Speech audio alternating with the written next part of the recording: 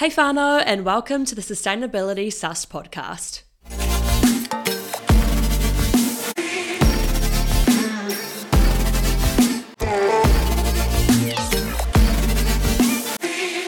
Hey guys, I'm Lizzie. And Maddie, and we are back to chat to you guys all things fast fashion, op shopping, conscious consuming, All about St. all the Patrick's issues, Day. all the solutions. And yeah, so stick around and we'll get going. So, big issue, fast fashion. How do you feel about it? Oh, well, I mean, it is a huge issue. There's no denying, and I think it's one that is out there and it's in the public, but also it's one that people love to turn a blind eye to because it's one that you actually have to consciously change individually, and it's so manageable to change individually, but also you are disadvantaging yourself because you can't get the newest thing, or you're kind of like got that little guilty conscience where it's like it's something that everyone knows about now. Like no one, you'd say the word fast fashion, everyone would be people like, know exactly what you're talking about, and like you may be feeling that little bit of guilty when you got your 5th package coming for the week arriving to the flat. So I think it's so important to talk about and so important to give people some solutions that are like feasible for everyday life, especially for students like us. Cheap alternatives, funky alternatives. How about you? I think it's something where we're all very aware of it now, right? Like if someone, if you say like, oh, where's this from? And someone's like, oh, it's from Glassons, you can see them be like, oh, but like, this is why I got it, or like, this happened. The quick explanation. Yeah, exactly. Yeah. Like really justifying why they bought it from there. Yeah. And then like, on the flip side of that, when someone gets a good op shop buy, it's like such a brag. You're like, exactly. Like, I got check this. it out. Look, I got from the op shop. Yeah, exactly. So, are you an op shopper? I do love op shopping. I'm not always the best at it. I try to. Yeah, I think I've never been a good shopper. Like, I'll just make bad decisions. I'll think impulse buyer. Exactly. And I don't like shopping all day. So I like to go in, get what I like, and then leave. And then it's like a few days later, it's like, why did I do that? No, seriously. And then I'm like looking at it, I'm like, this is not flattering.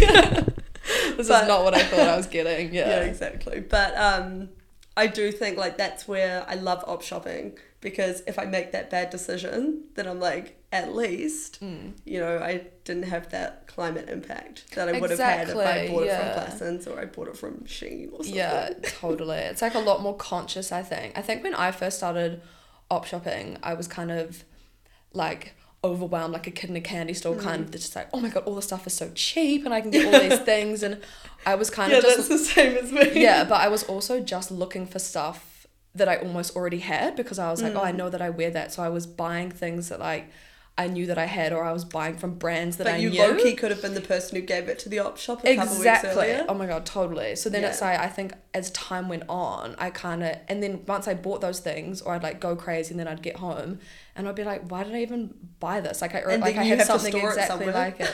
Yeah, so it's like, and then as time went on, I kind of started to realize that like the benefits of op shopping is you can find really unique stuff, like obviously for a cheaper price point, and like with that lower climate impact. And so I started like looking for things that maybe you couldn't buy from your regular kind of fast fashion stores, or stuff that is actually so unique that always gets complimented on. Like I will always find that if I'm wearing something from an op shop, people will be like, oh my god, where's that from? And I'll say, oh, thrifted it or got it from an op shop.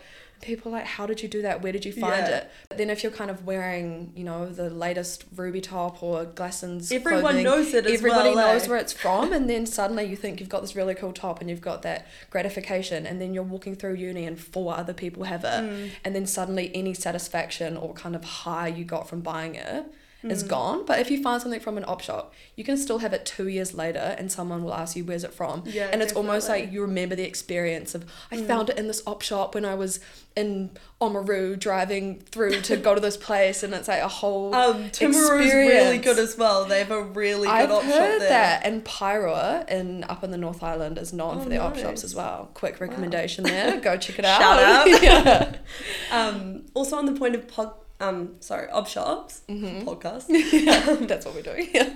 What some places I really like is like when they've sifted through clothes for you. So like you can go some and maybe they're a little bit more expensive, but things are still like never really over like $30-$40. And then you get a really quality item. Like there's this really good one called 9 Lives in Tauranga, which I love. But again, a similar one is Inside Out in Dunedin, and it's a bit more kind of like recycle boutique-y. Yeah, recycle boutique's good, and like then you can give your clothes in there as well, get a bit of credit. Exactly, yeah. And there's like Depop online. Depop's great as well, yeah, for on like if you're an avid online shopper, like you're like scrolling through, definitely such a good alternative. My mum's always said like the location to Dunedin, so you probably find so students, close. Yeah, my meet them on campus. Yeah, she's always said like let your fingers do the walking, like for online shopping, and I was like so true. I could spend hours just like scrolling through and looking. But yeah, kind of going back to like the experience in an op shop, I think as time went on for me op shopping as well, I started to realize that just because like stuff is cheap, it doesn't necessarily mean you should get it just on that like aspect, because that's definitely what I learned quite a bit. Yeah, totally, because I think that by op shopping, you're obviously being climate conscious in yourself, but if you're just kind of like buying everything because it's cheap, that's sort of like, it's nowhere near as bad, but that's sort of just like overconsumption anyway. Like the tops, if you got a top and it's like a bit too big and like it's got a little stain on it, but you're like, oh, it's $2. It's like, well, you probably don't need it if it's too big and it's stained, but because it's $2, it's like, I'll buy it. So it's like being conscious, like shopping consciously still, even like within that experience. And I mean, I guess that's where like the best thing you can do is just buy less. Exactly. So if you're buying one item, you want to get something really good that you can think, I'll still be wearing this in 2 years, 4 years down the track. Totally, yeah. And just being, like really sure. Like obviously sometimes, like you said, you do an impulse buy, you really like it, maybe you're in a rush, and like that's fine. But just being probably a bit more, I think it is conscious, like consciously shopping and like stopping, slowing down, trying it on, maybe thinking about what you've got in your wardrobe, would it work, would it not? I mean, it's kind of like that whole thing of we just want instant gratification all the time. Totally. So it's, we're such like an immediate. Feeds us into it. Yeah, we're such like an immediate. We need stuff instantly. Like everything is so fast paced. And what's like retail therapy? Yeah, literally. It's like, oh my god, just go shopping. I actually realized like I quite like to paint my nails because it gives me that feeling of like, oh, I've got something new about my appearance, but then I don't go and buy 5 tops from Shein that are getting shipped from across the world. Another thing as well, like obviously with all of those kind of like fast fashion online brands, like as much as you think it's maybe just like the textile or the labor that's fast fashion, like the impact of those fast fashion brands is so widespread. It's such a humanitarian issue as well. Like coming across from the other side of the world, like the shipping costs, the fossil fuel emission, reasons not to buy and like obviously like the labor conditions that people are working in, the sourcing of the materials is unsustainable. Did you know what I found out the other day? Even Lululemon. Oh no. Terrible. Like, don't pay their workers. Oh, you heard it here first, guys. Get rid of your Lulu tights. I mean, they gotta go. Like, it's so hard because if you buy something from Lululemon, it will last for years and years and years. Yeah. But the thing is, it's just turned into a big giant corporation, which you know what that means? Yeah, sad. It's so sad. So I think like, if you don't know where it's come from originally... I would never have thought that. No, neither. You think that if you're spending a good amount of money, it must be sustainable. Exactly, and that's what we're talking about. You kind of get brainwashed and sort of like, it's like a smoke screen. Like if they're charging you this much money, you're like, oh, it must be made by hand or made really well. A lot of the time, the stuff that you can buy from like Ruby, which is what, like $400, and the stuff that you buy from Glassons is probably made in the same factory. I don't know that for sure though. Fact check me. Ruby, we're not coming after you if you're a really good company. Ruby. Fully. You'll probably make your stuff in New Zealand, but you were just the first brand that came to my head. Sorry. With op shopping, I know we're talking kind of like fast fashion and clothing, but I mean, I had flatmates who were just not into op shopping. Like they were like, this is really not kind of my... Didn't like it. Obviously, some are like a bit smelly, some a bit gross, some kind of just... They're like dingy, a lot of the time they're dingy little stores. But a good place to start, I think, is we started shopping for our flat, like for furniture in op shops. And instead of, we didn't even look at the clothes, we just went straight to kind of like some chairs or like cool vases, cups, mugs. Especially and in Dunedin, so where most much people cool are going to stuff. leave in what, like 2-3 years. Yeah, you don't need to buy stuff that's going to last. Exactly. And like that's the kind of thing that you don't need to be years. going to the warehouse and buying like a whole new kitchen set when you can probably get one at the op shop for a lot cheaper. Yeah, I mean, as well, like I just got all of my furniture from my sister when she was moving. So if you can find someone that you know that's leaving uni, just say, yo, I'll be the trailer, I'll pick up all your stuff, I'll give you like $200. Yeah. They were probably just going to drop it off at the op shop anyway. Totally. So you're probably doing them a favour. That's exactly. Yeah, she's like, actually, you're taking this off my hands. Shout out, Hannah, you're welcome. Fully. And I think like that for my my flatmates who I went with, we actually went to the hospice shop in Dunedin. Another shout out. Oh, where's that? Great op shop on Bogle Street. Oh, nice. And then you can go pop down to Good Burgers for a lunch, which is also and you could go to so Save good. Mart at the same time. You That's can. just around the corner. Yeah, but hospice shop is like beautifully laid out. It's really light, really clean. I've never actually been in there. It's so good. And then I'm pretty sure there's a bookstore downstairs, like a full secondhand bookstore. Yeah. So if you're ever looking for a That's textbook so cool. or whatever. But yeah, we went there and we found so much cool furniture. And then while we were looking, they kind of started to venture into the clothes section.